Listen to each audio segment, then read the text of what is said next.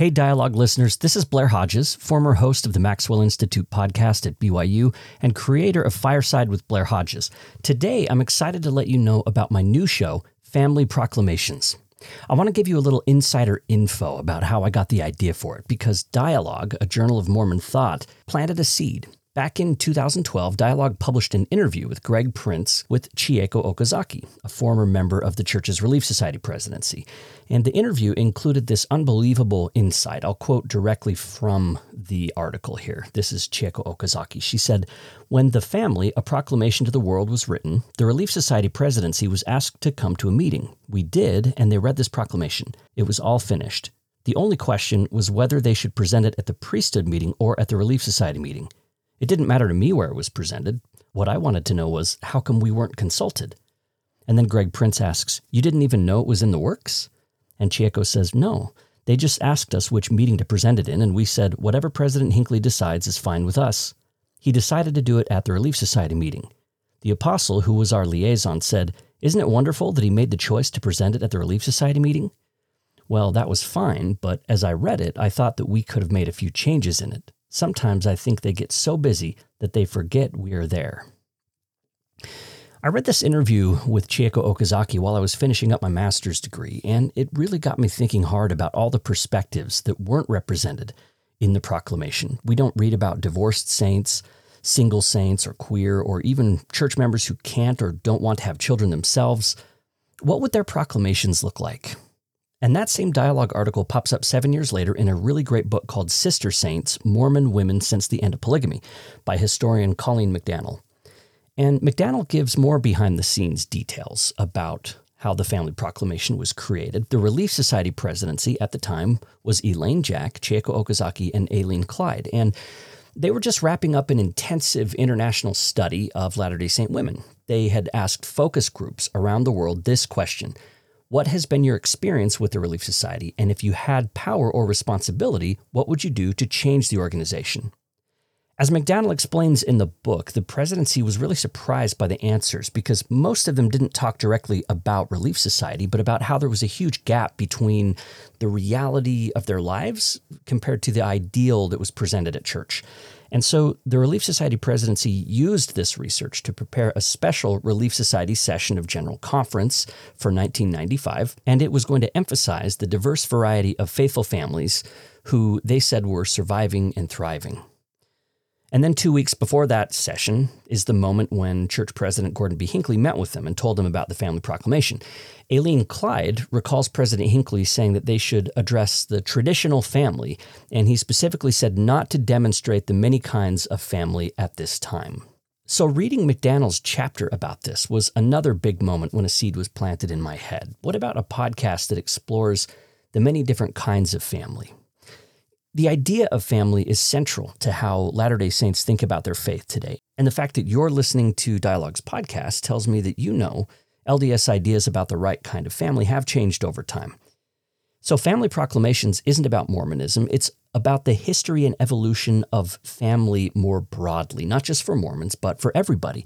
And here's the thing. We can't talk about family without also talking about gender identity, gender roles, and sexuality. So Family Proclamations digs into all of that with incredible guests with all kinds of backgrounds and interests. I'm talking psychology, history, sociology, anthropology, law, human biology, religion, memoir, and more. Again, it's not about Mormon families, it's about all kinds of families and gender and sex dynamics. Discussions like this, I think, are crucial to building a more inclusive and equitable future for everybody, but especially for marginalized communities. We'll be looking at single life, the history of divorce, the fascinating origins of birth certificates, postpartum depression, being genderqueer or asexual or transgender. We'll talk about caregiving for elderly parents and healing intergenerational trauma. We'll look at the history of same-sex marriage and the ways that childhood has been invented and morphed over the years. I'm just scratching the surface here. This is just giving you an idea of the kind of things we'll be talking about. But now I'm excited to present the debut episode of Family Proclamations. It's called Meet the Eves, and the guest is Kat Bohannon. Her book, Eve, is an incredible tour through time. It's all about how the female body drove millions of years of human evolution. So we're starting things off with something we can all identify with, the fact that we've all been birthed at some point. So if you enjoy the episode, be sure to subscribe to Family Proclamations wherever you get your podcasts. It's a proud part of the Dialogue Podcast Network. It is nuts. It's nuts that we make babies the way we do. Our pregnancies and our births and our postpartum recoveries are longer and harder, and we're prone to dangerous complications. And that's true compared to almost any other primate.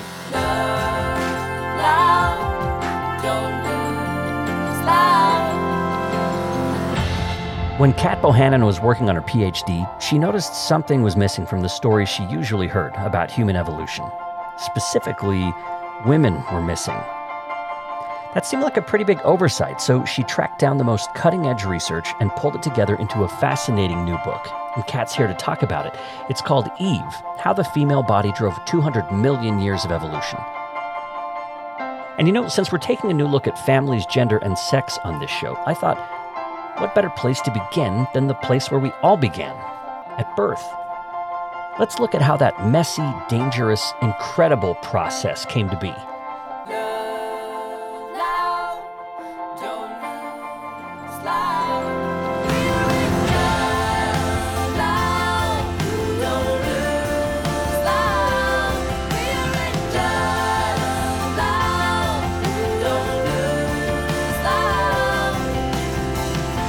There's no one right way to be a family, and every kind of family has something we can learn from. I'm your host, Blair Hodges, and this is Family Proclamations. Kat Bohannon joins us. We're talking about the book Eve, How the Female Body Drove 200 Million Years of Human Evolution. Kat, welcome to Family Proclamations. Hey, thanks for having me. You bet. I'm thrilled about this. This is such a good book. Your introduction to the book suggests that the idea for it was conceived in a movie theater or after you had just seen a movie, a prequel to Alien. And I didn't see that coming. Talk about how the book started. So as a person who is femme present and as a person who identifies as a woman, I have many triggering moments for where I might want to talk about the body and its relation to our lives. However, there was this one kind of crystallizing bit. So I'm a big sci-fi fan, big Kubrick fan, big Ridley Scott fan. So I'm going to go. When they come out, I'm going to go. Now, this is a prequel to Alien, so going into this film that whatever characters you meet, it's not going to go well for them. You just accept that in that kind of sadistic way as an audience of these things. Like, this is, you know where it's going. But in this case, what happened is the main character has been impregnated, effectively, with a vicious alien squid, as you do. And she's sort of shambling in a desperate state, and she arrives in this crashed spaceship at a med pod. So it's like surgery in a box, that's the idea. And she asked the computer for cesarean. I think she actually says something like cesarean, but she wants help with her situation, her tentacled situation. And the med pod says, "I'm sorry, this med pod is calibrated for male patients only." And I hear in the row exactly behind me a woman say, "Who does that?" Exactly. Who does that? Who sends a multi-trillion-dollar expedition into space, right? Presumably maybe it costs more, and doesn't make sure that the medical equipment works on women, right? And it turns out us. Yes. Yeah, it's us. We're the ones who do that. Right now in every single hospital. It's a problem. Right. So your book is looking at the male norm problem, right? You're looking at how, and not just in medical science, but I think in the ways that anthropology has worked, a lot of sociological studies of medicine, assume the male body as the norm and then proceed from there. And there are practical reasons for this that you talk about in the book. For example, with medicine trials, for example, that you want a body that isn't maybe going to experience a lot of hormonal flux over the course of the study, or that isn't going to be pregnant or something. And so what ends up happening is women get left out of scientific conversations a lot, not just in medicine, but also in the history of evolution. And your book wants to address that gap. Yes, absolutely. Yeah. And you can see it even in Stanley Kubrick's 2001, where they're inventing the first tool, right? And they're banging a bone on the ground, then they beat the crap out of a guy. The camera tracks it, the bone goes up into the air and turns into a spaceship. This is the classic idea of tool triumphalism, that where we come from is male bodies doing what we stereotypically associate with male body stuff. Yeah. Like beating the crap out of people, right? And there's no females in that scene. No. Where are they? Are they like behind a hill having the babies? Like this is where evolution works, people. These are the bodies that make the babies, that make the babies, right? Right. And it's absolutely true that in the stories we tell ourselves about our bodies and where we come from, that we often erase the idea of femininity. We often erase the presence of females as this kind of insignificant side character. But in biology, particularly in mammals, it's often quite the reverse. Things that drive mutations in female bodies, biologically female bodies, are often major drivers for the trajectory of that species, because the outcome of our reproductive lives is strongly, strongly tied to the health of the bodies of the female. That's right. I love how you framed this, because you invite us to think about our bodies as a collection of things that evolved at different times for different reasons. And you're looking especially at how female bodies have evolved. And so breasts themselves have a heritage. Milk has a heritage. Ovaries have a heritage. Senses have a heritage. So instead of one singular female that we're looking back to as our origin, like the biblical Eve, for example, you say that there are actually a lot of different Eves. In fact, I think your book could have been called Eves, plural, rather than Eve, right? Yes. Because you're looking at the origins of all of these different parts of the body. Absolutely. I mean, when you look in the mirror, what you see, if you're a sighted person, is, well, it's a mix, right? It's actually the photons bouncing off of that mirror surface, which have already bounced off the surface of your body and then eventually find their way to your retinas. And that's all the technical feature of how your eyeballs do what they do, if you have eyeballs that do that. But it's also inevitably embedded in cultural understandings. And it's also embedded in an idea of time, that you begin at a certain point. Your body arrives through a very wet passage, usually, into the world, and so you are you. But actually, the body itself is a continuation of many processes that work very chaotically and intricately together that started a very long time ago. And your intestines are effectively way older than even your upright pelvis. Your pelvis is way older than your encephalized brain. So what you're looking at in the mirror is almost like, this might be too lyric, but it's almost like a point in a stream of light blasting backwards from you and out forwards in front of you, because what you are isn't so much a thing, but something that is happening. Yeah. And you take us way back in time. 200 million years ago is when you take us to the first Eve. This is the milk mom, the mammal who kind of brought milk here. You describe her, you call her Morgie, and she's sort of this weasel mouse. Tell us a little bit about Morgie. Morgie's fun. We nickname her Morgie because the Smithsonian did that before I did. Thank you very much.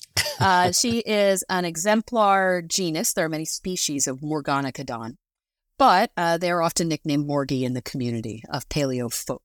And they are this lovely little kind of weasel rat bitch. She's great. She's only about the size of a field mouse.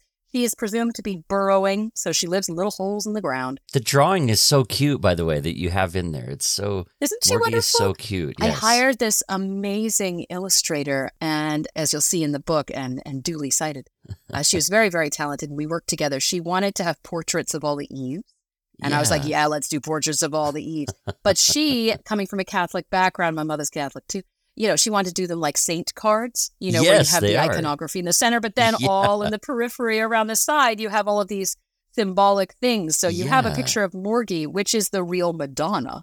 Thank you. But she doesn't have nipples. She's sweating drops of milk out of her milk patches on her belly, and she has these weird little pups sipping from it. Anyway, this is a podcast. You can look at it for yourselves when you get the book. But it's a beautiful, beautiful portrait. And the reason I picked Morgie as the start is what people often forget is that, okay, yeah, we know we're mammals. You might have heard that. Even in high school bio, you're like, okay, Homo sapiens, mammals, right? But what's not often talked about is one of the many characteristic traits that make us mammals are deeply tied to how we reproduce, which is to say are deeply tied to the female of a sex species. And Morgie is this moment, roughly, when we think, okay, here's where we start lactating. Here's where we start making milk, and that becomes a key part of how we continue the development of our offspring after they exit the womb. And the funny thing about milk, of course, is that we're still laying eggs while we're first making milk, right? So we are egg-laying weird weasels, which is Morgie, in our little burrow under the feet of dinosaurs, but also that we start lactating before we have nipples, right? Yeah. I didn't know this. Yeah, I know. Isn't it wild? I also learned this on my journey in the research. So when we look in the mirror, we think, oh, breasts, these things, where do they come from? And we think of them as a sexual trait. We think of them as a thing that is meant to signal attractiveness to our partners. Yeah, why'd they become fatty or whatever, yeah. Exactly. But we may not even parse that, are we talking about the shape? Are we talking about the fat? Are we talking about the... And it's like, whoa. No, the origin of lactation is before you even have a nipple, right? Yeah. That you actually are just sweating this thing out from modified endocrine glands out of your skin through your hair. And in fact, the duck-billed platypus, which is often modeled as a kind of weird monitoring basal mammal, she doesn't have nipples either. Her pups, through their weird little bills, are slurping the milk off the bottom of her belly through these milk patches. Yeah. Yeah. So that's where these things come from. I had no idea. And also that milk wasn't just for nutrition, but also a way to sort of protect the eggs, right? So Morgie was laying eggs, and then milk would be produced to help the eggs rather than just feed the babies. Yeah. So for a lot of egg layers of not hard shell, not like a chicken, but a soft or leathery shell, there are many species that make leathery eggs, yeah? The trick is when you're on land, you need to keep them moist. You can't have them dry out while that offspring is continuing to develop in there. So a lot of egg layers, it's kind of gross, but they secrete this kind of egg moistening goo that also has a lot of useful antifungal and antibacterial properties, because of course you also don't want the eggs to be overrun like old bread. You want it to both be wet but not moldy, wet but not infested with parasites, right? Sure. And so the best model I've seen for the evolution of milk is actually derived from that original egg moistening goo, which is of course incredibly gross to think about, but more likely the origin of lactation. Mm. And you talk about how the mechanics of the nipple themselves. So we do get to a nipple, like evolutionarily. We do develop these nipples. Some people have more. I do too. Yeah. So, I mean, mine would be a little bit trickier to get to milk. But you do point out in the book that some male folks can lactate, given the right exercises and the right stimulation, etc. But with the nipple... hormonal cocktail usually, yeah. Right. But with the nipple, it wasn't so straightforward. So even today, like babies, it's not this natural, it can be tough to get babies to latch and to do all this. So it's like the odds were still stacked against us. Even though we developed a nipple, it's this dance that a breastfeeder and a baby have to do to like figure out how to still transfer that food across. Absolutely. And some species seem to be a little bit better at that, what we often call latching, than others. Yeah, my son was terrible at it. Absolutely just mangled my chest wall in ways that alarmed even the nurses. They're like, oh God, here's a pump. It's okay. Eventually, whatever. I didn't have like a moral goal for it. Luckily, I was able to not be embedded in that debate that many women do in the way we punish ourselves. Oh, I wasn't able to lactate well enough. Sure. Like, oh, come on. It's fine. I mean, and when you think of it from a biological perspective, when you think about it in that evolutionary frame, in many ways, the mammalian chest wall, our bodies know how to make milk better than babies know how to latch. It's an older trait, right? Mm-hmm. But there are many really, really cool traits about the latching when it does work, because milk is what's called a co-produced biological product. That means the mother and the offspring are actually making it together. Not simply because when an offspring suckles, that means that you arrive at that letdown reflex, because we're not carrying a sloshing cup of milk around in our boobs, no matter how big they are, right? This isn't a Ziploc bag in there, right? This is actually like maybe a couple tablespoons at a time if you're lucky when you're lactating. But no, the suckling actually triggers the milk glands to kick up production, and that's what starts the whole process rolling. But the more important thing there for the latching, because once you have that vacuum-like seal, once the kid's mouth latches on, forms the seal like a weird lamprey, and sucks that, a relatively giant nipple into its mouth. Well, now actually you've created something of a tide, right? Because as the child suckles, it's creating a vacuum while it sucks its cheeks in, right? And that's to suck the milk down as it's coming. But the tongue's moving back and forth, which moves the focus of the vacuum back and forth, which creates a tide, like a wave on the shore of milk over the top. And under the bottom, the baby's spit is sucked back up into the nipple, because that's how undertow works. It's just physics, which is gross and invasive to think about as a person who's done it. But it's true that the spit is then drawn up into the whole lining of the tubing of the breast, where it's read like some weird ancient code. And the mother's immune system is responding. All sorts of different sensors are responding and changing the content of the milk to suit. So if the kid's sick, then you get more immunoagents coming down that nipple. to help the kid fight off the infection, and a bunch of hormonal stuff and ratios of proteins to sugar. We make our milk to suit given what we're effectively, anciently reading in the kid's spit. Now, that said, breast pumps are awesome. Your kid will be fine if you're not able to do this, okay? Modern technology is beautiful, fed is best. But if you are getting the latching, then that's what's actually happening.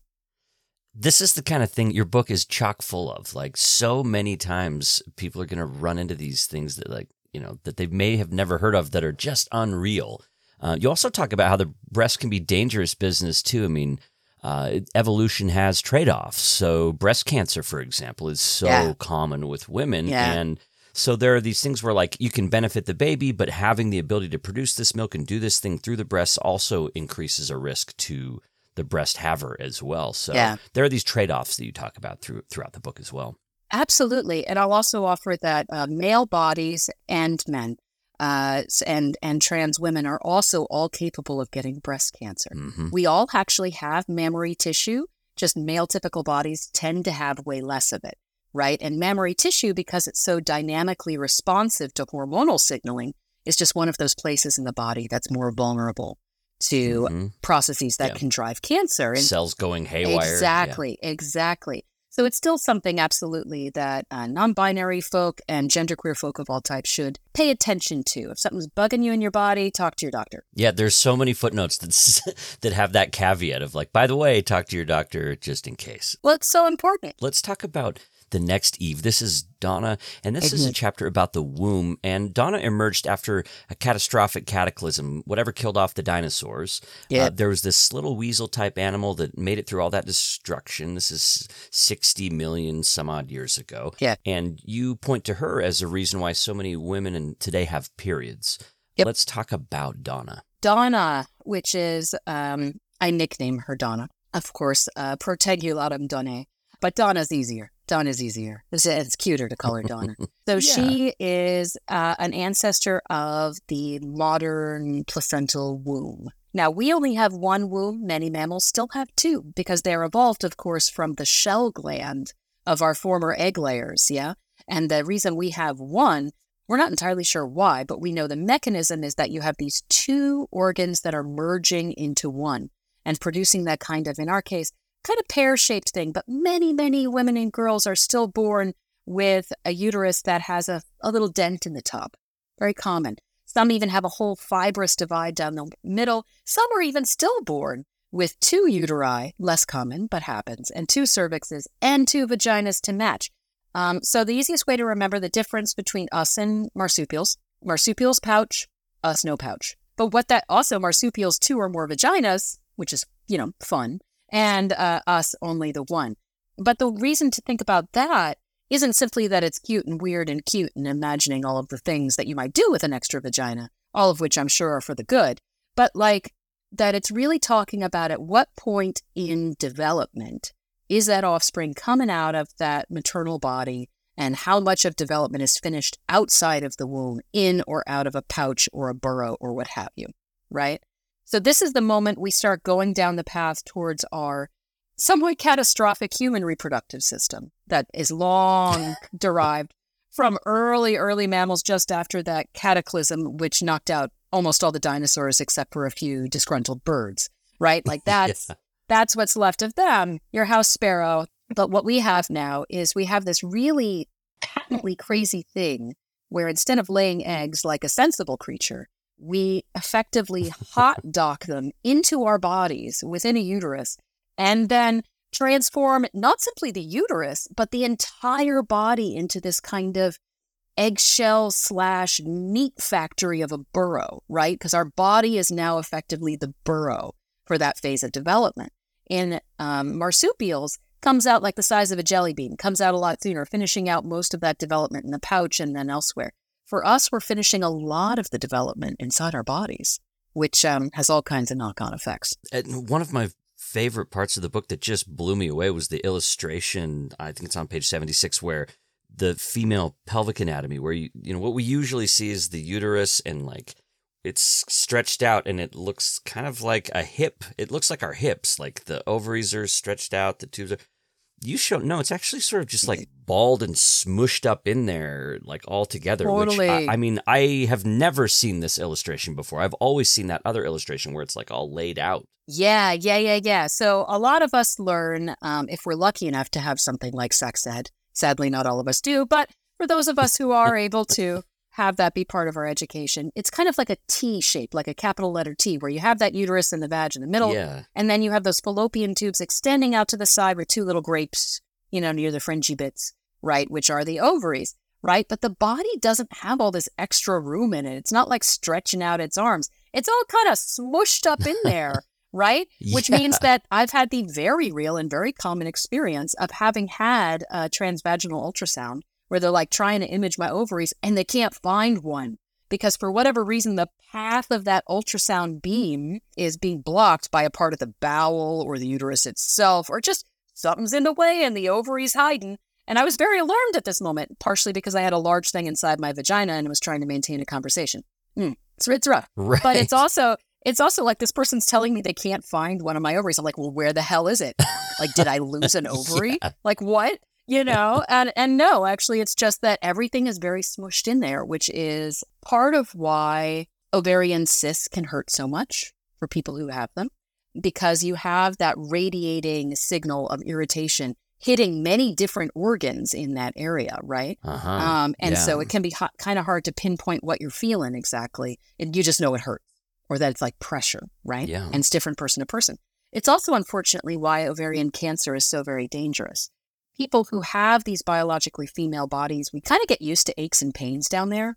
It's kind of a weird, common sensation for fluctuations over a menstrual cycle to have some kind of achy bits, some kind of bloated bits, some kind of, what was that sharp pain? I don't know. It went away. Cool.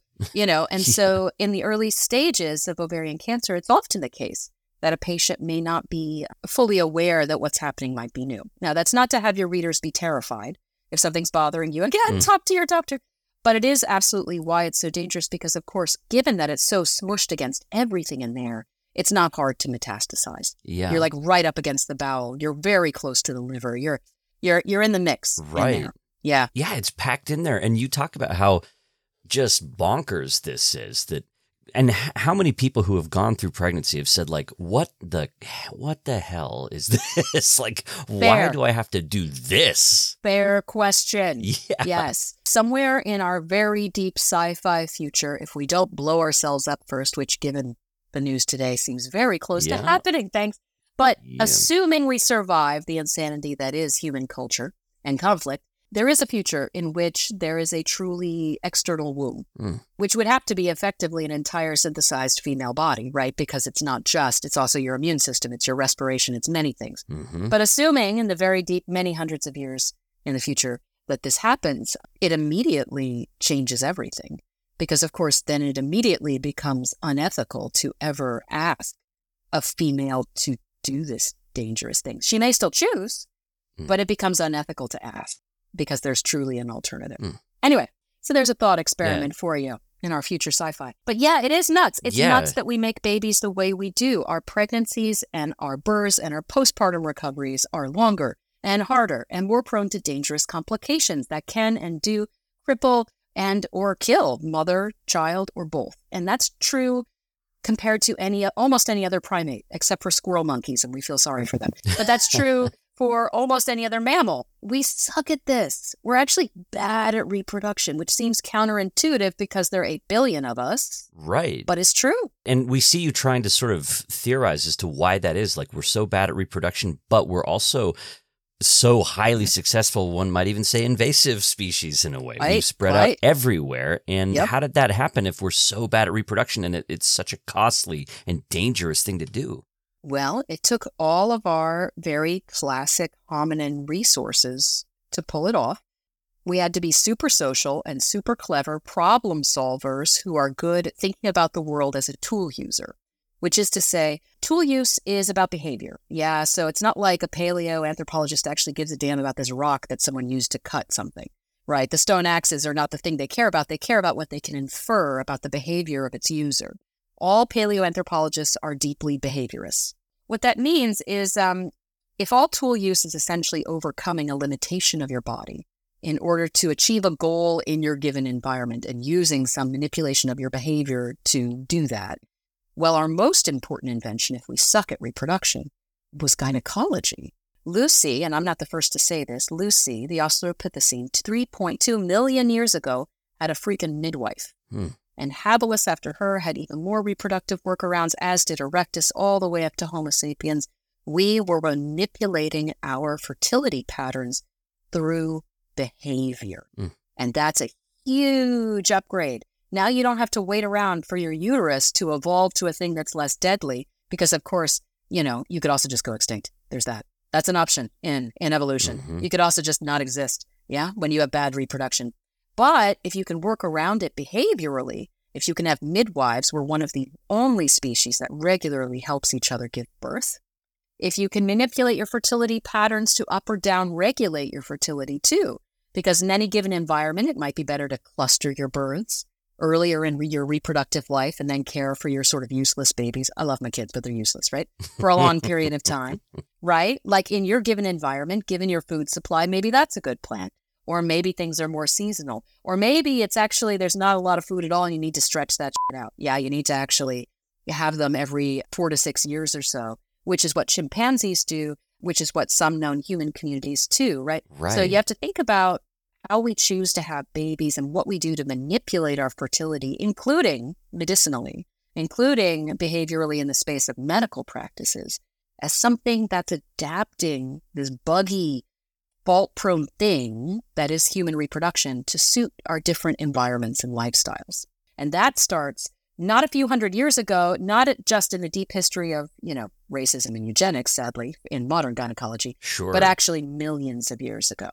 Sure. And you're inviting us to think again about tools. So you talked about that scene in 2001 Space Odyssey, where the tool is this bone that's a weapon. And we think about the rise of humanity as being tied to this type of tool. And you're inviting people to re-envision that and to say, actually, the tool of gynecology, which would have involved our own hands as tools, would have been such a crucial turning point for who we are as a species or who we could become, because I think you even say like we seize the means of reproduction or something at that point, which is a great pun. Yes, and meant to be, because I too am a nerd. Yes, we do. We do indeed seize the means of actual freaking reproduction, and get our hands on the levers that are controlling our not only our reproductive destiny, but then effectively our destiny as a species. That's Kat Bohannon. She's a researcher and author with a PhD from Columbia University in the evolution of narrative and cognition. We're talking about her book, Eve, How the Female Body Drove 200 Million Years of Human Evolution. It's a brand new book, and it's a fabulous book. The next part I wanted to talk about was perception, and you say you got thinking about whether men and women perceive the world in different ways, and you got thinking about this as a college student working as a nude model at the local art school. And when students would take a break, you'd kind of wander through and check out how people were seeing you, how they were drawing you. And you noticed invariably often the men would be drawing your breasts too big. You're like, those aren't mine. But then as the weeks went by, they would get closer to normal size. Like something was changing in how they initially saw you or how they were drawing you. And so you wondered, like, are they seeing things differently than me? Is perception different? Now, the danger in this question is falling into the trap of men are from Mars, women are from Venus, right? Essentializing gender and doing all of this. So we'll keep that in mind as you talk about perception and what you found in this chapter. Yeah. So there were some genderqueer folk in the art classes where I was a professional naked person, which was a job at the time. But for the most part, they were cis folk and with a variety of sexualities. So I would just point out that in these rooms, there of course was diversity, and there was racial diversity too. However, the most obvious variable, if you want to call it that, was simply that the male-presenting folk, who were almost universally cis, were drawing my boobs too big. Now, they're not small. I'm like a 34D. It's a problem. The straps dig into my shoulders. I know that I am not a small-breasted person, for good and ill, but it's more that there's just, the skill of literally proportionally how big are these knockers you're putting on this figure drawing. And the females were, the women, the femmes, were not doing that. And it wasn't the case then. And it was happening semester after semester in multiple classes. So this is not a scientific study that I'm basing this on. This is anecdote, but like it was a thing. And I asked some other people who'd been models and they were like, oh yeah, they always do that. And I was asking them, what do you think it is? And they usually said something like, it's just porn. Whatever, they get over it. It's fine. They just don't know how to not see porn when they see naked female bodies until, right? Although this was the late 90s and early aughts. So it was before the massive proliferation of internet porn, but whatever. It was a thing, is what I'm saying. It was a freaking thing that was fairly consistent. And so I had to ask myself, like, do they literally look larger to them? You know? Yeah. Is this a cultural thing? Is this gender mess? Is this just sexism? Is it just, that soup was that thing where it's complicated? Or is there something physiological going on? And so for that, I take us back to the dawn of primates, not in the men are from Mars, women from Venus way, but actually when were we actually weird little proto-monkeys in a tree? And can that tell us anything about why they're drawing my boobs too big? And it's a journey. I go through quite a lot because there's a lot that goes into the evolution of the sensory array. The nose, the eyes, the ears, yeah. So there's a lot to work with there, and it doesn't always come back to my naked self. The central reason why, as best as I could tell, they were drawing them too large is that they were literally fixating on them. So when your eye looks out on the world, it's doing a mixture of things. It's doing a mixture of saccades, which are these twitchy little movements your eyes are doing back and forth, back and forth, back and forth that you don't even notice. And fixations, which means they're landing on one spot and staying there for a period before they move around again. And there does seem to be, in the lab, notable sex differences in how male saccade versus fixation pattern seems to work. Again, mostly these subjects are cis men. So there's your caveat, right? Yeah. But one of the famous things about male versus female facial perception that classically in the psychological literature, cis women seem to be better at remembering faces. And these are sighted people, of course, than cis men.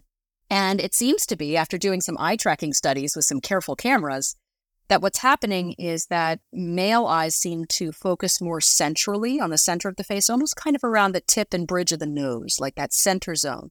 Whereas female typical eyes are doing fixations through all of the major points of facial features, eyes, nose, cheekbones, chin, up again, all around, which is to say it may be the case that it's not that, the stereotype women are more social, we're just better at remembering people because we're all kind of emotionally mushy or some shit, right? No, It's actually that where you fixate is giving you more signal for your long-term memory. And so if you're getting a broader range of information to dump into long-term memory, just literally what your eyes are doing may be helping you do that, right? Which is not about a psychology thing. It's a physiology thing. And in the boys' cases, I think they were quite literally fixating more on my breast.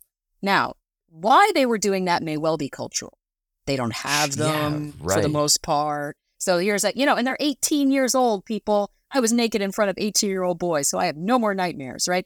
But like they were, so that's new. That's not in our culture. That's not a thing they've seen a lot in a social setting as opposed to an intimate setting, right? So literally it's looming large in their mind. And over the course of the semester as they get used to it. Yeah. Right. So it's both what their eyes are doing, but it's also cultural. Right. And this is where, and you point this out as well sometimes, especially in the footnotes, where like studies on trans folks are going to shed a lot more light on this, where we can probably get a better sense of of where culture fits in, where expectations fit in versus physiology in this. So, and we're still so early in scientific endeavors of like thinking about trans perception that it's, it's just Absolutely, huge questions to explore, so much more to explore there than we know. Going to be fun. It's going to be great. Yeah.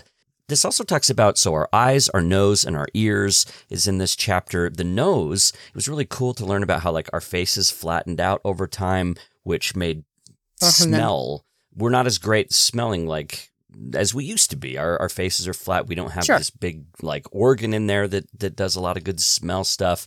And a lot of these changes happen when we were up in the trees to our eyes and ears that point to some what seem to be some sex-based differences. So give us some example of these sex-based differences in smell, in sight, in sound that still carry through today that are kind of throwbacks to this time when we were swinging from the trees, or I guess really just kind of crawling around in the trees. Yeah. We didn't have those brachiated shoulders yet. So swinging less so. But no, so this is a kind of classic story of how we got the so-called monkey face. Even a kid can kind Yeah. of draw a monkey face on a piece of paper. You got the big ears, got that kind of flat face, two forward-facing, binocular stereoscopic eyes. Like, we know what that looks like, but that's a very big change from something like a weasel or a mouse, right? Where you have that elongated snout. You have eyes a little bit more to the side, right? And most of the people who talk about the evolution of primates do talk about how this came about, if a face is a sensory array, it's not just what we use to smile at each other. It's where we're hanging our primary sensors of the eyes, the nose, and the ears, and how we position them on our head is very much shaping how we perceive our environment. So the move up into the trees is a very different environment from the ground, especially from burrowing. So there are many different ways in which we have to process the world differently. When it comes to the nose, one of the things that's interesting about human beings is we lost what's called the maronasal organ, which is this, in a lot of mammals, the perception of pheromones, smells that usually the opposite sex put out that we innately strongly react to, which in a mouse is incredibly a dominant part of their perceptive lives. For us, we don't have it. We evolved away from it. We actually still have a teeny tiny little passage. It's like at the bottom of our sinuses, but it ends in it hits a wall. It's not much going on there. Human beings don't seem to have a whole lot of pheromone perception left. But what we do have is a whole bunch of cisgender women who are a lot better at smelling stuff than males are. And we're not entirely sure we know why it is, but it is absolutely true classically in olfaction that female subjects are going to be better at detecting scents that are faint, in a room. Like, that's a concentration thing. You only need a little whiff, whereas a male typical might need a stronger dose. We're better at discerning between different kinds of scents, and we're better at recognizing it quickly. So we're literally smelling more finely than males are. But it's not because we have more receptors, actually. And in fact, our noses, our nostrils sucking in that air are smaller than most males, in fact. Yeah. No, the big difference actually seems to be in the olfactory bulb itself. This is the part of the brain that processes smell information.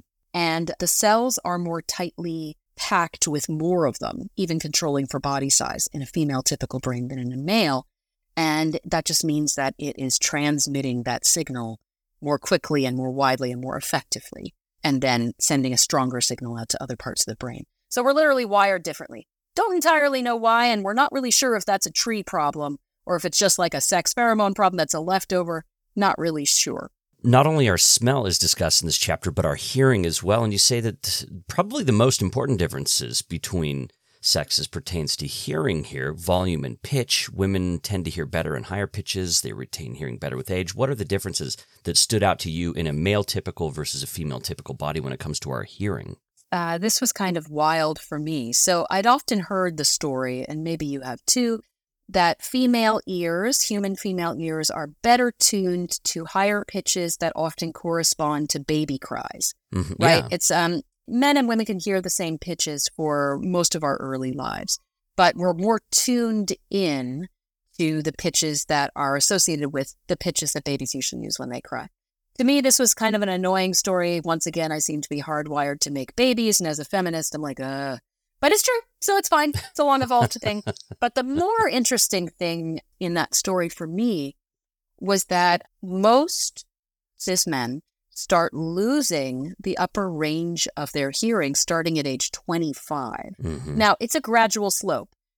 Guys in their 30s don't need a hearing aid necessarily if they're normally hearing people, right? But you do have this slope of decline it's like a band filter. It's just cutting off the top end of your range every year a little bit more down, down, down until you arrive in your 50s.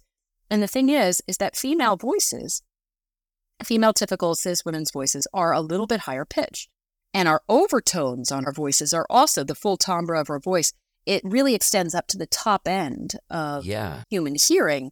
So what happens is quite literally, starting age 25, cis men aren't hearing women's voices very well. And the older they get, the worse it gets, until finally in their 50s or so, quite without realizing it, a lot of cis men, our female voices sound thin, a little bit tinny, harder to pick out. And it may well be boosted by a hearing aid. right? So that totally changes some of how I understand the dynamic of a boardroom. Now, it doesn't explain why a sexist man cares about what a woman says less. Doesn't say that. That's just sexism. Right. But it does say that literally he might be having trouble hearing you without realizing he is.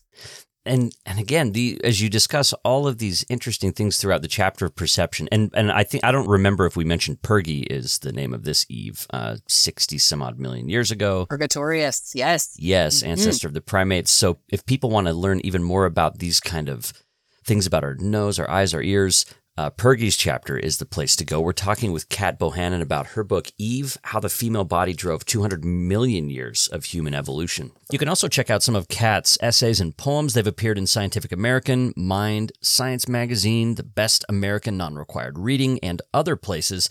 And she lives with her family in Seattle, but is currently touring to talk about this new book called Eve. Let's talk about the legs. So we talked a little bit about being up in the trees, right? Yeah. But at some point we came down. This is about 4.5-ish million years ago. We decided to stand upright, and that had some big implications for differently sexed bodies. Let's talk about some of those. Yeah, absolutely. Well, I don't know that we decided to do much of anything, at least in the sense of conscious choice. We didn't choose, to modify our pelvic arrangement, although some individual choices happen along the way.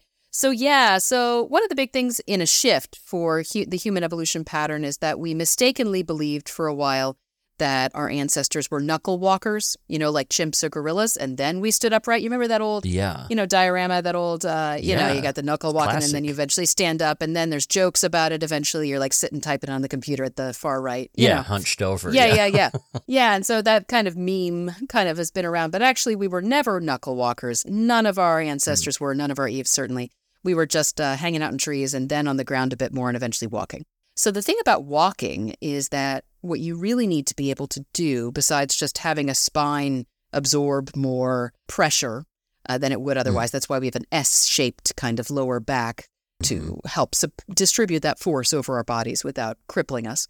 But also what we needed to be able to do was endure. In other words, the story of walking and bipedalism is an endurance story. So a primatologist once told me that there is no safe place to be in a room with a chimpanzee. There's no possibility that you are in a safe space because they are incredibly fast, incredibly strong, and can be incredibly violent. They will rip off your face sometimes, literally, hopefully not, and they'll do it really, really fast. So the idea that we got faster when we became upright is actually wrong. What did happen, however, is that if a chimp does attack you, not long after all of that incredible violence and speed and running away, more than likely, because that's mostly going to happen if the chimp's scared, they're going to want to go eat a mango under a tree somewhere. They're not keeping it up for a long period of time. What we can do is we can walk all freaking day. Very few animals have the kind of metabolic capability of doing such a thing, because it's not simply what your muscles can do, it's how your muscles are utilizing what's called the substrate, utilizing local energy resources, and when those run out, tapping into other resources, usually in our case from fat. So that's why we're able to walk from point A to B for hours and hours, whereas a chimpanzee can't do that shit, right? So the interesting thing about sex differences here is that we know that female bodies in human bodies are slightly better at endurance by many different measures. So untrained bodies that haven't been trying to do this, in other words, haven't been working out in the gym. Your classic female body does have slightly less muscle mass, but that isn't the big story. The bigger story is that when you do a deep tissue biopsy, female typical skeletal muscles have a little bit more of what's called slow twitch muscle.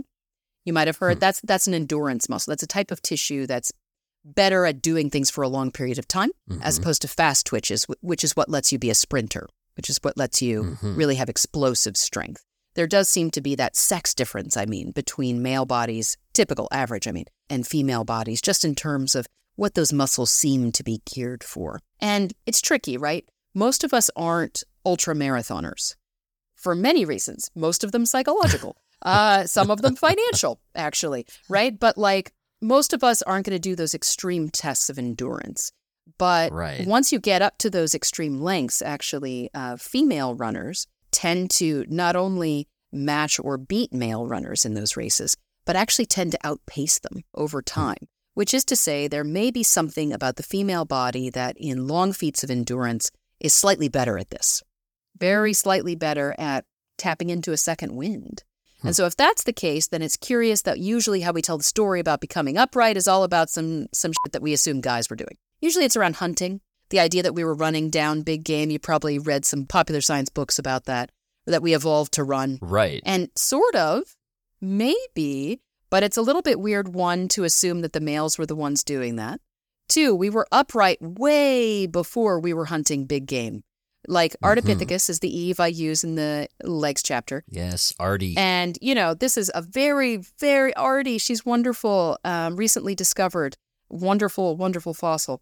She was upright well before big game was a big part of our food strategies. So, we were actually doing stuff on two legs way before it was a matter of running anything down. And this is where it's tricky for researchers to pin down, is we're dealing with these huge lengths of time, and we're dealing with a pretty limited record. And so we see you piecing the story together in ways that challenge the conventional narrative. And you've got the evidence there, just as much evidence and sometimes more than what the typical narrative tells us, which is, like you said, we started walking upright because males were hunting and running after game or whatever. And you're like, well, actually, there's all this other evidence that shows there's probably other stuff going on. And looking at today's bodies gives us some ideas about the bodies of the past as well. So you mentioned the different sort of muscle things that female bodies tend to have. Now, would that definitely be something that developed then through evolution rather than through boys getting played with more or something as in their youth than girls do, or roughhousing with boys versus girls or something like that? It's hard to say. I think that's a smart question.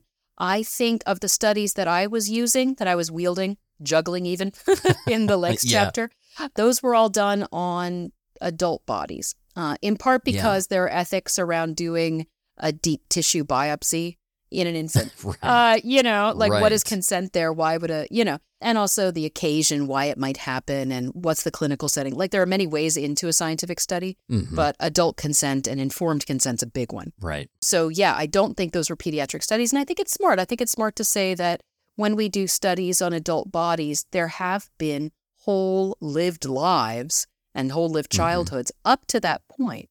That's absolutely true, and that plays into some of the issues we talk about later in the book, too. So I don't know. I do know that at least when there have been cellular studies of metabolism in human muscle cells, XX cells seem to be slightly better at utilizing multiple substrates, which is to say multiple energy sources. Tapping into that second wind when the local sugar runs out is usually how we tell that story, than XY cells. So it does seem to be true at the cellular level and not just types of tissue. But you're absolutely right that I don't know how much childhood is going to play into that adult musculoskeletal system, at least not from the research I've seen. And you also say that going upright was harder on female bodies. Can you give me an example of why that would be? Yeah. So for one thing, relaxin. So relaxin is this thing that is floating around in the bloodstream of both male and female bodies, but it is slightly more dominant in female typical bodies. Again, I'm always here talking about biological females, usually pre-menopause here. Okay, just to put a pin in that so we know what we're talking about. Yeah, okay. Relaxin is a thing that during pregnancy loosens the ligaments and the support structures around not only the hip bones and the pelvic structure to help it widen and carry that additional load, but of course also to widen our very narrow birth canal, which is a problem. Yeah. But it's also, even when we're not pregnant, it tends to make the fixtures of the joints a little looser. It actually has to do with vascular response around the joints, so I won't get too technical with you. But basically what it does is it makes a typical female body a bit more flexible, Now, this is part of why our feet expand when we are pregnant. It's not simply fluid retention.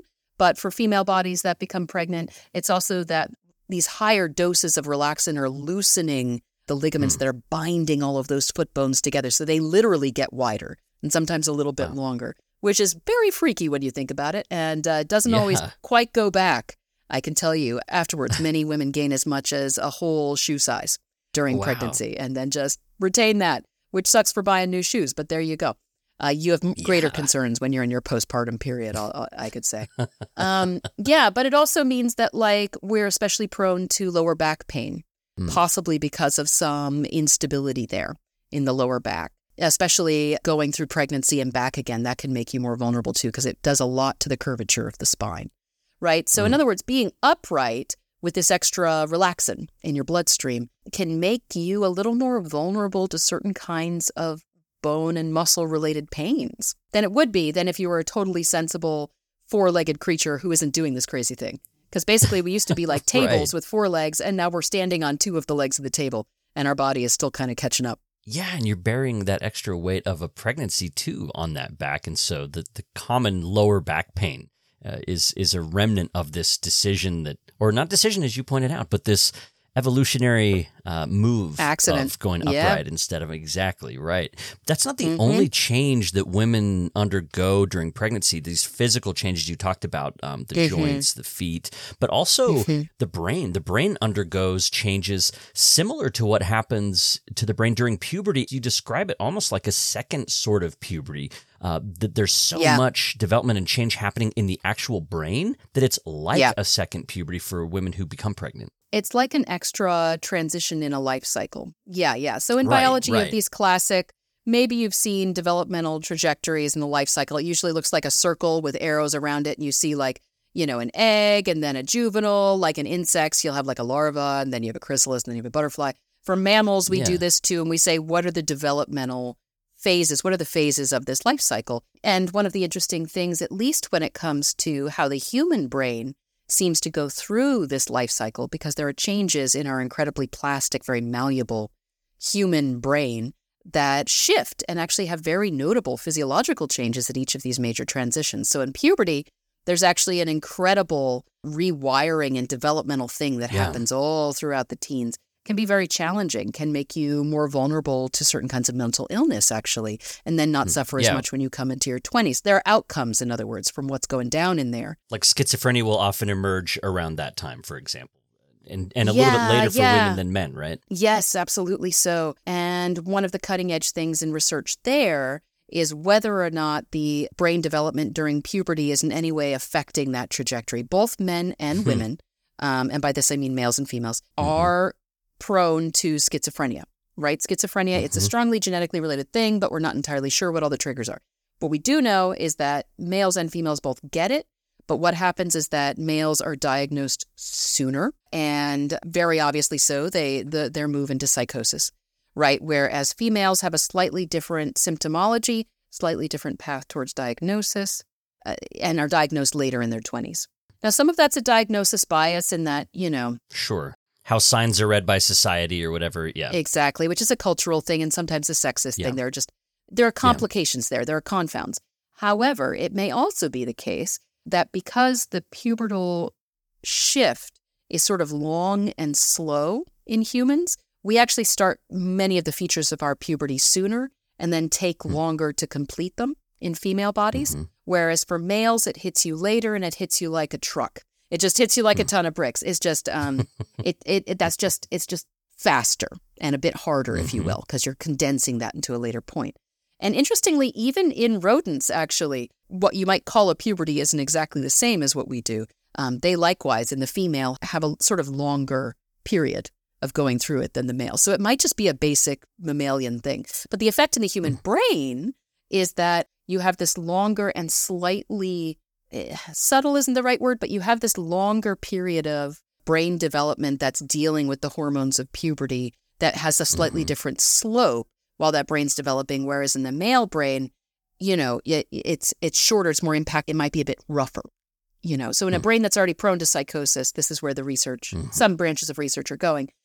Is that a factor? Are there physiological shifts in, sex differences in puberty that make those brains differently vulnerable to different kinds of mental illness? And so female brains are undergoing these changes during puberty, but then later during pregnancy, as we were talking about, there's also more shifts. And this is literally like stuff sort of moving around. Is this like neurons kind of remapping and different things? Like what's actually happening up there? Yeah. What the hell is this wet lump of tissue in our heads that we center the self in? Good question. Good question. Neuroscience would like to know. No, it's true. Well, a pregnant female's brain, and by this I mean human now, actually shrinks in the third trimester, like significantly so, which is alarming. Like, is the baby actually eating my brain? Good question. No one's really sure Mom quite why brain. this is happening. I know. Actual mom brain, it turns out, is hella Yeah. real. Yeah. In the stereotypical sense. So yeah, some of it actually, interestingly, doesn't seem to be a loss of neurons. It's not a loss of cells necessarily from what little they've been able to see in various studies. It seems to be more a loss of, there is a rewiring. There is a kind of clear, snipping out a bunch of connections in your existing neural network, which in some ways may make room for new pathways. So one of the big arguments for why our brains develop so long during that pubertal period, which is very unlike other primates, right? We really have this huge period of social learning in our childhoods and then our adolescence, is that we have deep social learning to do. We have really complex social societies, and we're constantly having to map them and learn not just new things to do with ourselves, but new ways to be in different social environments, especially as we shift around through different social environments. So in that case, when you think about what's happening in the last trimester of pregnancy and then in the postpartum recovery period, this is someone who is having a major social shift. Now, the story in the sciences is usually told that, this is helping her better bond with her baby, her really, really vulnerable baby who's so very useless, can't even hold up its head. So like, wow, so this is all about that bonding. And it's true that some of the regions that show some of that shrinkage, if you will, which sounds like a bad thing, but is actually allowing for more pathways to form. That's the argument that's usually made about it. Have to do with social bonding and reading social cues, and so it's a sociality story. One of the things that I say in the book is that must we again render the mother invisible? Maybe it's not all about the baby. Maybe she matters too. Yeah. Because actually, one of the big things that happens in a social species like ours when we give birth and come into motherhood, especially for the first time, is that we are learning new ways to be. We're learning how to differently map our social environment and new relationships with different sorts of people, and who's going to be most helpful in this new feature in my life, and who of my old friends are like, maybe not going to help out with the kids so much. Just, we love them, but that's not their strength. In other words, and how to ask for things that you need and when to learn new social rules. Which is to say, I suspect some of the brain changes that are happening there are not simply about bonding with the baby, but are about being able to read the room once you have one, which I assume is a long evolved trait that is just repurposed in the human. This is probably happening in chimps to a degree. It's more like, okay, now that you're human, let's repurpose this trait in your hypersocial environment. Does that make sense? Yeah, it does. And time again, we see this happening where you'll take kind of the mainstream story about why a particular biological thing is happening. So mom brain, for example, which is like maybe people might encounter it as like forgetfulness or feeling scattered or like ADHD type symptoms or whatever. And saying, this is happening because they're doing this for baby. And you're saying, okay, like, sure. But also, what if it's also this?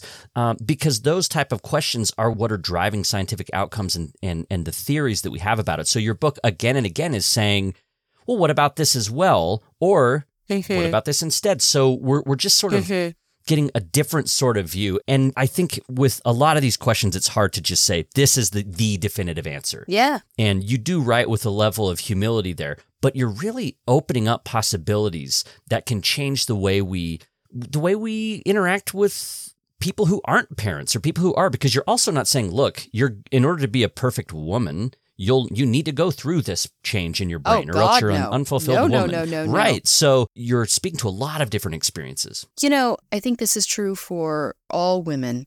We people who have uteri are not merely vessels for babies. Our entire, that's even in an evolutionary sense, because we are a hypersocial species in interdependent, complex social environments and cultures, which is to say, it is not a woman's destiny to freaking give birth. It is a woman's destiny to survive as best as she can, just like any other organism. You know what I mean? And it's also true that there are many, many ways to contribute to the well-being of a group, even in a biological sense, even in an ancient ancestral sense, besides simply producing more babies. And that's sometimes the confusion when we talk about the book. Some people have been confused thinking, are you saying that women are the way they are, cis women, because it's our destiny to have babies? And I'm like, no, it's more that the way we have babies is really crap. And so many features in our bodies have evolved to withstand it. Yeah. If this is a thing that hopefully you choose to do and isn't forced upon you, hopefully you have some long evolved traits to make it suck less. It's more like that. More like that. And so women who don't undergo that or have the same kind of like brain changes, it doesn't mean that their brains are somehow lesser than or whatever. They're just suited for different things. Exactly. And this is also where trans identities come into play as well, is that you don't have to be this biologically sexed as a female, to not even mention intersex folks as well, where there's not this sort of binary that exists there, but that trans women can experience the world as women, as trans women especially, even though they may not be able to carry a baby or to have this, because I think one of the reasons people who are sort of anti-trans voices are really hung up on this, being able to biologically, sexually reproduce as the pinnacle of what it means to be a female. And because trans women can't necessarily do that, therefore they're not. And your book speaks to this. So maybe take a minute here to talk a little bit about trans identities. You've been signaling it all the way, but this is a moment to really sort of unpack it for folks. Sure. So I'm queer. I'm not genderqueer. Have friends who are. That doesn't mean I got a hall pass for it, but I do. And of course, people who are genderqueer will speak most authentically to what it's like to be them. Because of course, we are each the best authority on what it's been like to live in these crazy mammalian bodies. Right. Like actually when somebody tells you something about the intimate experience of what it's been like to live in their bodies, it's not just good to listen because it's polite. It's good to listen because you now have an opportunity to listen to the world's authority on a topic, because literally no one else knows better about that than that person. So I do my best as I can in the book. I'm not a perfect agent, but I do the best I can to signal where the studies that I'm drawing from, juggling, wielding, moving around on the page, when they are done on cis bodies, which is the vast majority of the time, and when there actually have been some beautiful papers on people who identify as trans or as genderqueer of other types. Unfortunately, a lot of that good work has to be done in footnotes to say this would have been a great moment for that data to exist. Shame it doesn't. Right. Right. But there have been moments where I could then, and I use it not simply to wave a flag, although we all want to be part of the good work, right? But because it then helps discuss something I'm wanting to say in the book. For example, I met a lactation consultant for trans mothers, trans women, in Seattle, because Seattle's awesome and has such people and they're not having to be in hiding. And she sent me, she was a cis woman, the consultant, but she sent me down this incredible research rabbit hole because she's the first person who told me that trans women who want to have the experience of providing breast milk for their babies who have come into their lives either through adoption as newborns or through IVF take the exact same hormone protocol as cis women who adopt and likewise want to be able to breastfeed their child. It's called I think it's called the Newman-Goldfarb protocol. I don't know. You can look that up in the book. But yeah. And it's basically a sequence of hormones that effectively mimics the hormone cascade of estrogens, et cetera, that happens in the body and then mimics what happens during birth hormonally. And they do. They do, in fact, then lactate. Right? And the reason to discuss that isn't simply to honor their experiences, but to point out that it's weird to call the male nipple vestigial. Because what we really are is in other mammals. words, it's useless. It's a throwback to, it doesn't have a purpose. Yeah, there's no reason for it to be there. But it's like, oh, no. What we really are is freaking mammals. And what mammals are, in some of the most ancient sense, are creatures that lactate. And given the right hormonal protocol, the right hormonal signal is just like the freaking Paul Revere ringing the bell, riding down, and your chest wall is saying, oh God, baby incoming, better start making milk. So even if you have a Y chromosome, if your tissue is duly exposed in the right sequence, you will lactate. And importantly, the milk is the same stuff. This is not like special trans milk. It's just milk. It's just human milk with basically the same profile of proteins and lipids and water and the microbiomes involved. It's the same freaking stuff. It's not quite the same. They don't seem to, on this protocol, produce colostrum. Or is it colostrum? I never know how to pronounce it. And I've had to do it. I don't the either. Early milk. But it's that special early on milk that's all like packed I'm like, with stuff. Yeah. And this is the problem with doing interdisciplinary work where you read a lot of stuff and then you have to talk about it. Anyway, but yeah, so the yellow early milk. that happens after a person is given birth. So that hormone protocol in trans parents who have a Y chromosome and who want to lactate, they don't make the yellow stuff. But the mature milk, yes, they're making the exact same stuff. So that's one of the things I try and do in the book, because I think Masha Gessen has written really, really beautifully about their experience of being a person from Russia who as a teenager didn't have access to all of these ideas about a trans identity or intersex, or the access to the language to describe that experience that they had growing up. But one of the things that Masha's written about is how beautiful it's been to have conversation about the trans experience and intersex experiences be normal. That it's not always about waving a flag, that it's simply a part of the conversation. And when it's appropriate to say, you say it. And then when it's not a thing, you don't have to always ring the bell. That it's not like we have to have the whole conversation be about it now. It's just a normal, natural part of the conversation of human experience. Yeah.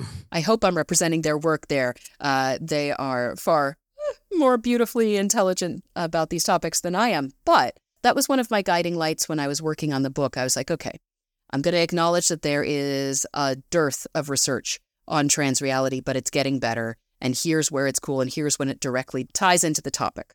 You know what I mean? I do. Yeah. And people that read the book will know, too. You're signaling throughout it in really helpful ways. Also, I think calls for research and for more questions to be asked, which is also useful, too. Absolutely. For lack of time, we'll skip through. There's a great chapter on voice where you're talking about differences in voice and lung capacity and all sorts of things so that people want to check out the book. Again, it's called Eve. They can learn more about how voices are different, like why our voices often sound different, pitch-wise, and how far they carry, and all of that stuff. So people that check out the book can hear that. But let's go through to connect with something you said just a moment ago here about women not just being here just to make babies. Oh, yeah. Animals reproduce. And when they can't anymore, they basically die, right? Humans and orca whales are the exceptions here you point out in the book. And human females go through menopause. So their periods stop, they stop being fertile, and they can live decades beyond that. Whereas other animals, they stop being able to give birth, and it's basically it. They just die.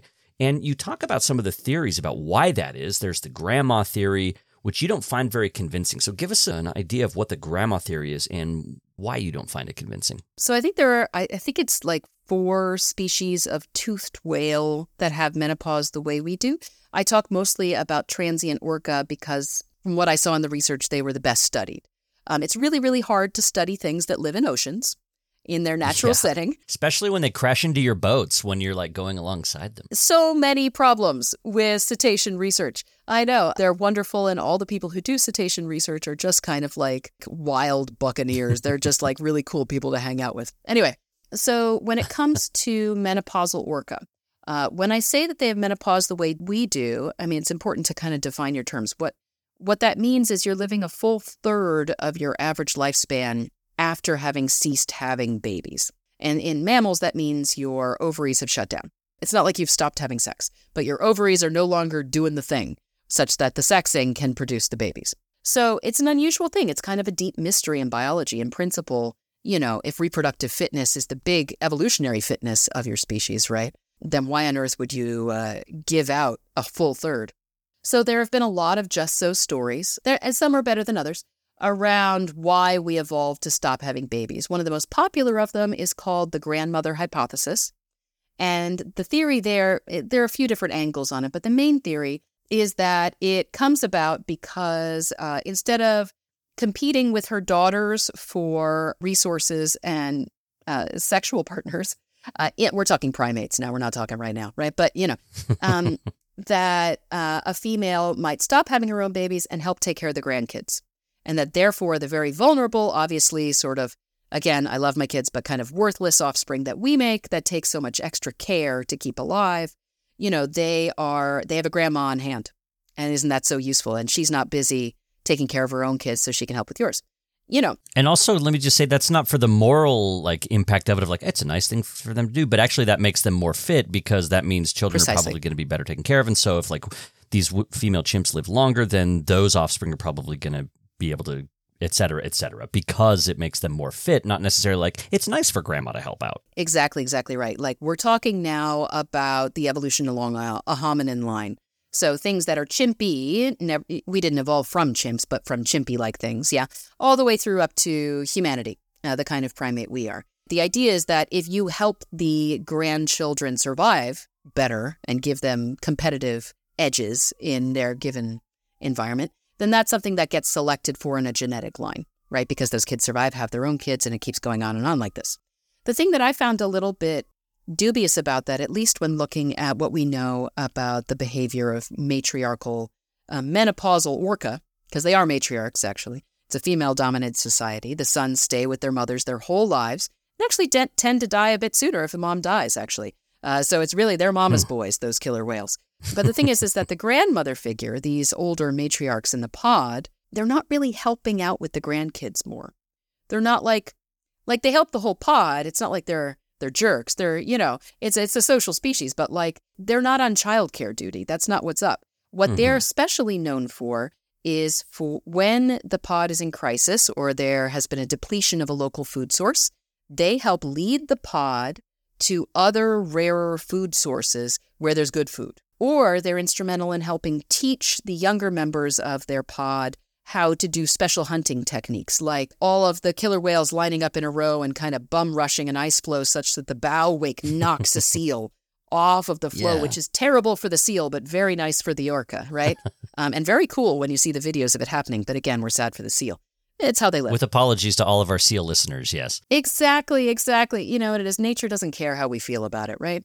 So this is how it is. So in other words, that model of the menopausal orca, at least, doesn't seem to be about extra childcare. It seems to be about having wisdom, effectively. Now, that's a very human idea, wisdom, but just literally knowing stuff that younger members might not know because they literally haven't lived long enough to encounter that challenge and remember how you got around that challenge, right? So in a deeply social species like ours, maybe instead what ends up happening is that the whole species, all of humanity, evolves to extend our lifespan. Remember, we're dying off much like chimps for a very long time until age 35, 40 or so. At some point, we actually extend our lifespan.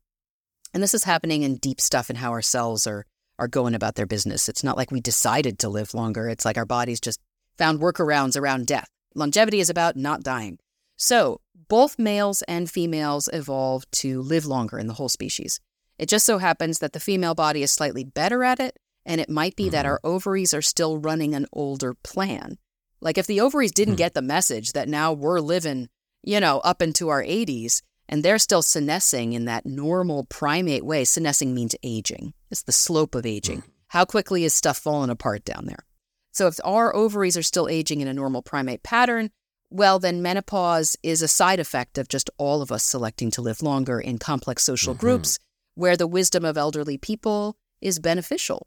Yeah, so women will often, on average, live longer than men, for example. And you're saying this could be like an accidental thing of history, absolutely, of deep evolution, where it just so happens that, we actually were sort of, as a species, we would have been primed to die around the time that menopause happens, but that evolution found these other workarounds to extend our life, but the ovaries still kind of didn't get that memo, and so they're like, no, this is we put in our time, goodbye. Yeah, and people who have ovaries are dealing with the fallout in the last third of our lives. Now, that doesn't mean that it didn't then, as a kind of add-on perk, a door prize, if you like, become beneficial to help out with the grandkids and not compete with your daughters for resources for your own kids, right? It's not like that. It's more like when we tell ourselves the story of how a thing evolves, it's useful to say, okay, is it actually tying into these very cultural stories we tell about women? Or is there a broader picture here? And weirdly, I think we were just kind of forgetting that old people are valuable. Just in general, right? There is something valuable in a social group, in other words, in being old enough to remember valuable information in times of crisis.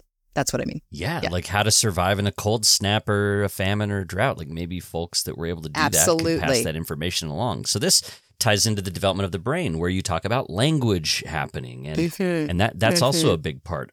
We kind of skipped through this, but in the voice chapter, you talk about motherese, the kind of little coochie coochie, like the little things that are pretty universal in how we communicate with each other, and the kind of storytelling that was developed probably as women were nursing babies, and all of these things then. So So many of your chapters kind of intersect with each other in just a really wonderful way. And it all takes us to the final section of the book, which is about love. Your last chapter tackles the history of relationships, and the human body itself is your scene of the crime, so to speak. You're going to find out this pressing question about like, were our ancestors, deep ancestors, polygamous, monogamous, patriarchal? Like, how did it look? And you say by actually looking at our genitals, we can get a pretty good idea of sexual dominance compared to other creatures. Talk about what the human body itself can tell us about whether our ancient ancestors lived in this world where cavemen were like dragging women into their caves,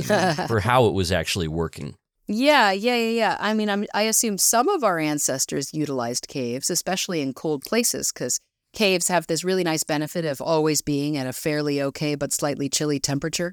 It's just a thing that happens when you go underground. So that's why caves are useful. It's not just about shielding from the rain. It's like, is it really freaking cold outside? It's less cold in the cave. But there are many cases in which we were living in the world without caves. Yeah, anyway, that's a side note. So in many ways, the love chapter is a thing at first I kind of had to do because I kept getting this question. So, was it like King Solomon? Is it like, is it natural for men to cheat on women? Is it natural? I get the natural question a lot. Natural. Which is kind of weird because I'm like, you're asking me very contemporary, social, cultural questions, and then you're using the natural word. And I'm like, that feels loaded. Not sure exactly how to answer you, but I can tell you in biology. But what other animals do isn't necessarily what we want to do. So, like penguins. None of us should be like penguins. They're just terrible to each other, and I'm sorry for ruining penguins for you. This was so sad. Yes. Yeah, I know. They're so cute. They're so cute, but their sex lives, I don't want any part of that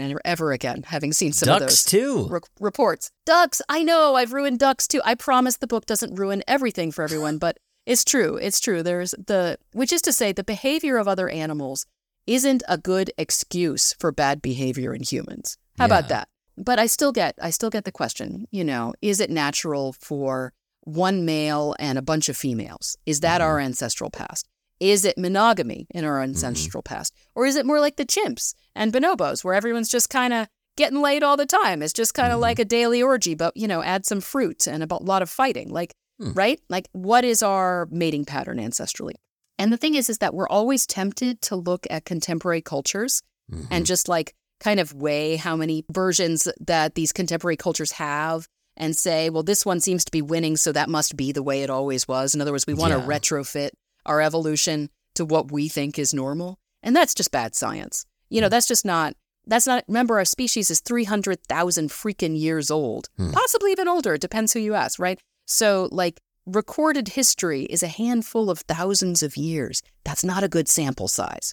What we do have, as you say, is the body, because history is quite literally, in the evolutionary sense, written on the body. So you can look to the body and compare to what we see in other species to ask questions about our mating patterns.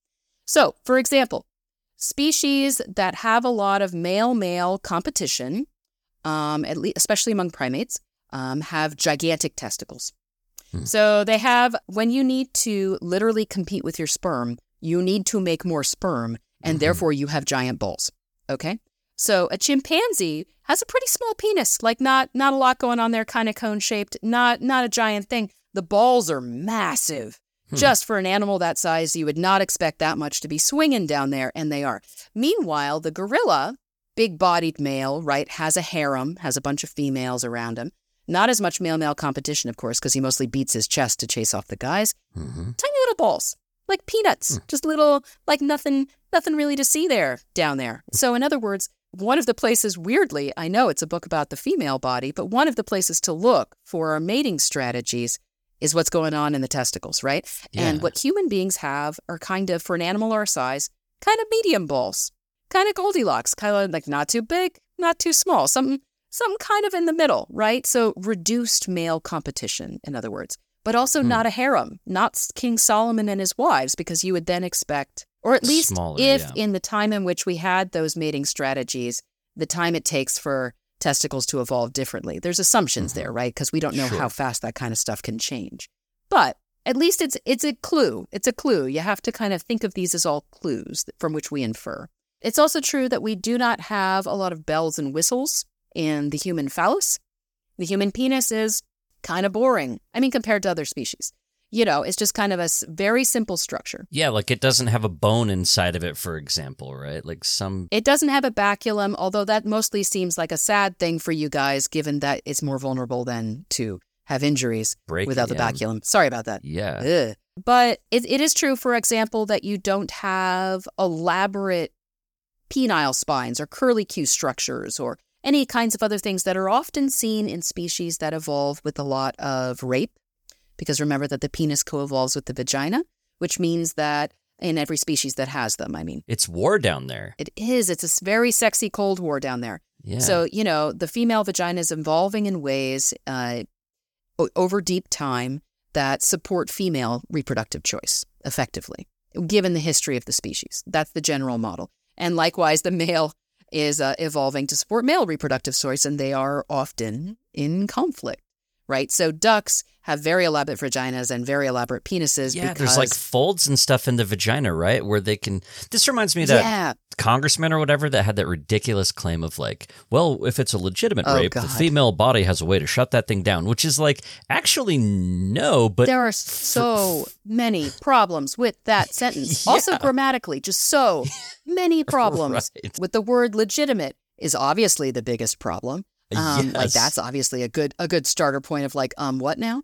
But also just the simple lack of information about biology. I mean, God, take Bio 101, please. Yes. What are you even saying? Yes, because like ducks, you say, have these labyrinthine vaginas, and the penis has evolved to sort of like try to get around up in there. It's more like a tentacle type. In other words, thing. What she has is kind of a trapdoor vagina. It's an elaborate curlicue structure. But when she's experienced sexual coercion, when she's having sex when she doesn't want to, because some guy is forcing that on her, she can close off pockets of her vagina to trap the unwanted semen and sperm. And then when the assaulter thankfully goes away, she's able to expel that semen and it never makes it to the egg, right? So, and you can see this statistically in the studies that have been done, that rape is actually not a highly successful mating strategy for the male. It's just successful enough that they keep doing it, but not so much so that her body hasn't long evolved ways of helping support her choice. Yeah, her reproductive choice, which in biology is a big thing. Labyrinthine we don't thing have with that humans. in human beings. We do not. The miscarriage rate for women who have been raped versus women who have had consensual sex is absolutely the same. It is not the case that rape is an advantageous strategy, and it is also not the case that unwanted sex has been such a thing in the evolution of our bodies that our bodies have evolved workarounds. If it had been, in other words, if historically we had been rapey, in deep time, obviously people suffering right now is very, very real. But is that the best model for how we used to go about things most of the time as our bodies evolved? No, probably not. You would expect more elaborate genitals. You would definitely expect a different miscarriage rate between consensual sex versus not. There are many, many different signals that tell me, at least, that the absolutely horrific thing that some people do to other people in the world with sexual violence is actually not the base state for how our bodies evolved.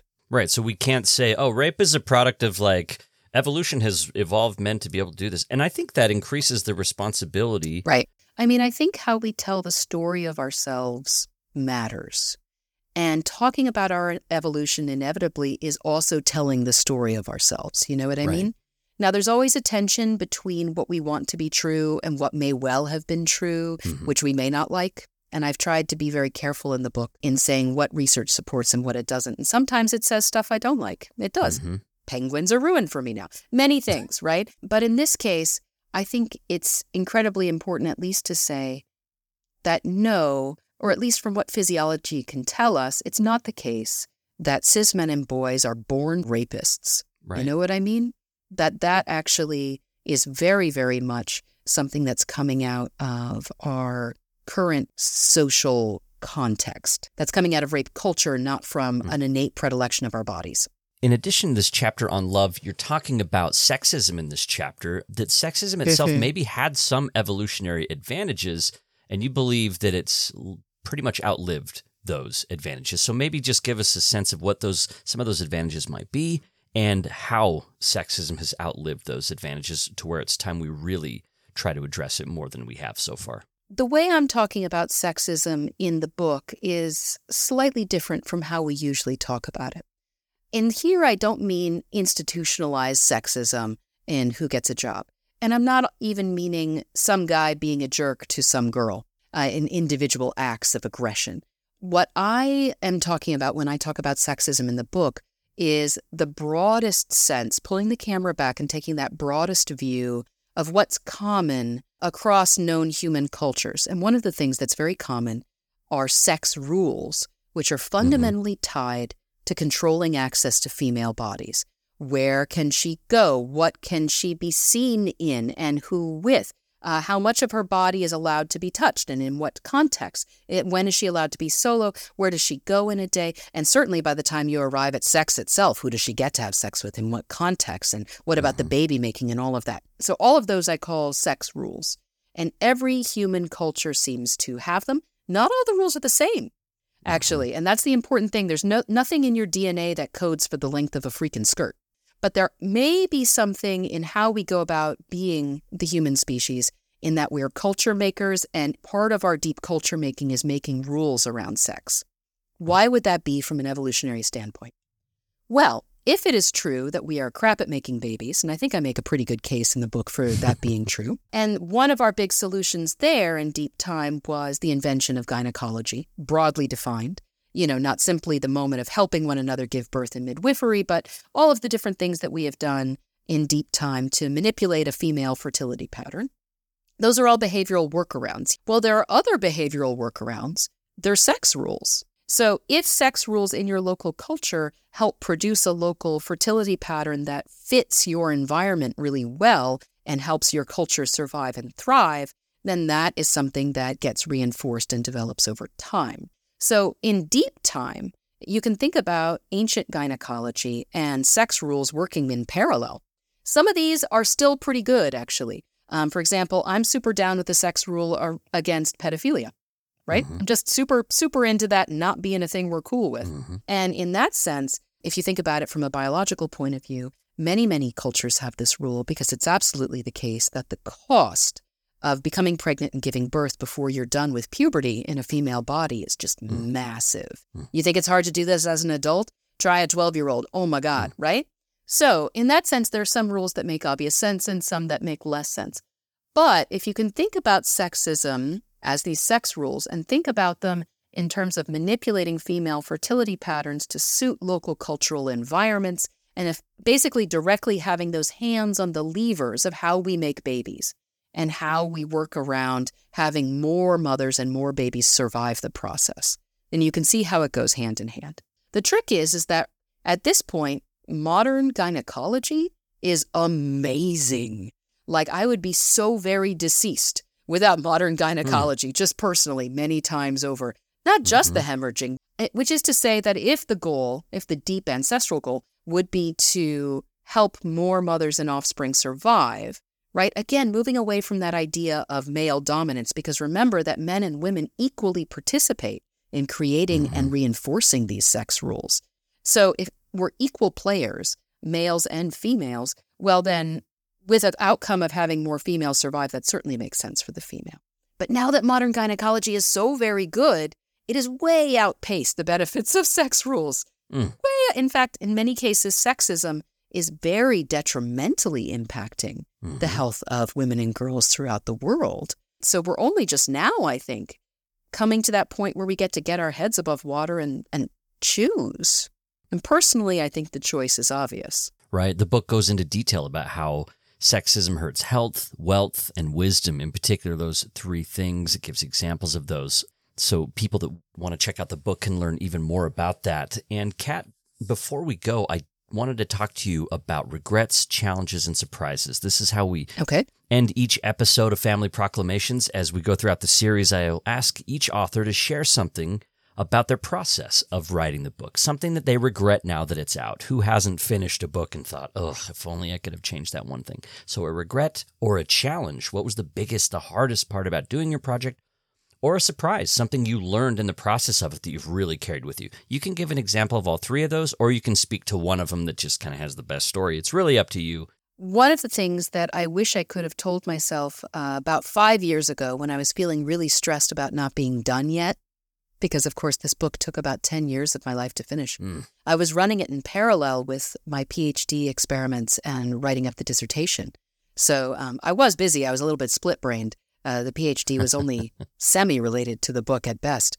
It prepped me a little bit for the brain chapter and voice chapter, but pretty much just that. The rest, I was just climbing physiology mountain over with all of the rest of my time. And I was having children. I do wish that I could have told myself 5 years ago that it's okay. It's a big topic. Don't stress out. Sometimes the big questions take longer to work through. Yeah. I certainly would have told myself that.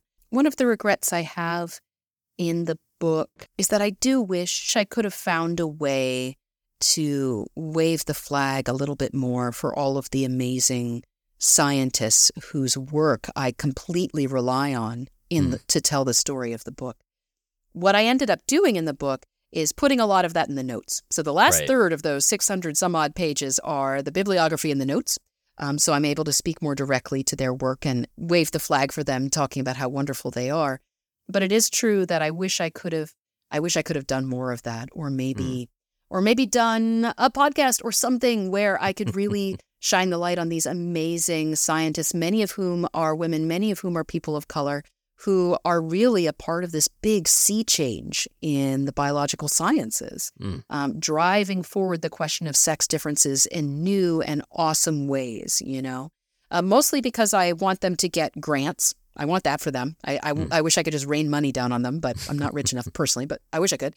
But also because, science is a collaborative project. We often hear these stories about these standout scientists and they had their eureka moments, but actually all modern science is done by a lot of people in a lab and is deeply collaborative. And it's not a hero's story. It actually it's a community story. You know what I mean? So I wish I could have done more there. And maybe that's something I end up doing in another format later, just because since there were literally thousands of scientists whose work I rely on in this book, I would not then have been able to wield them as characters. But I would like in the future to be able to do more for that. Fair enough. You did tuck away a lot in the footnotes, but you also made the footnotes pretty funny. And so there's a lot of incentive. I think you're sending people that way instead of being the kind of footnotes where you're like, I'm never going to check these. I found myself going to the footnotes because I knew they'd be great. I try and make it fun for you. People that have listened to this interview, I hope they get a sense for like your sense of humor and your voice because they come out so strongly in the book. I can't recommend this book enough. Really, Kat, this is such a fantastic book. Oh, thank you. It's got this humor. It's got pathos. Thank you so much. There's so much here. Yeah, you're welcome. I thank you for putting it together. It's called Eve, How the Female Body Drove 200 Million Years of Human Evolution. Kat, congratulations. Keep doing what you're doing. You're a powerful voice, and I love this book. Thank you so much. It was so nice to be on your podcast. Thanks for listening. We're just getting started here on Family Proclamations. I can't wait to share more with you. There's so much stuff. We'll talk about adoption, foster care, single adult life, what it's like to be an only child. We'll meet people who can't have kids. We'll talk about what it's like to not want any kids. We'll talk about queer families, feminism, masculinity, postpartum depression, immigration, family cults, gender identity, caregiving for older folks, and so much more. If you enjoyed this episode, you can do 2 quick things for me. First, please rate and review the show in Apple Podcasts. And second, share it with a friend. The more, the merrier. Thanks to the great band Mates of State for providing our theme song. Family Proclamations is part of the Dialogue Podcast Network. I'm Blair Hodges, and I'll see you next time.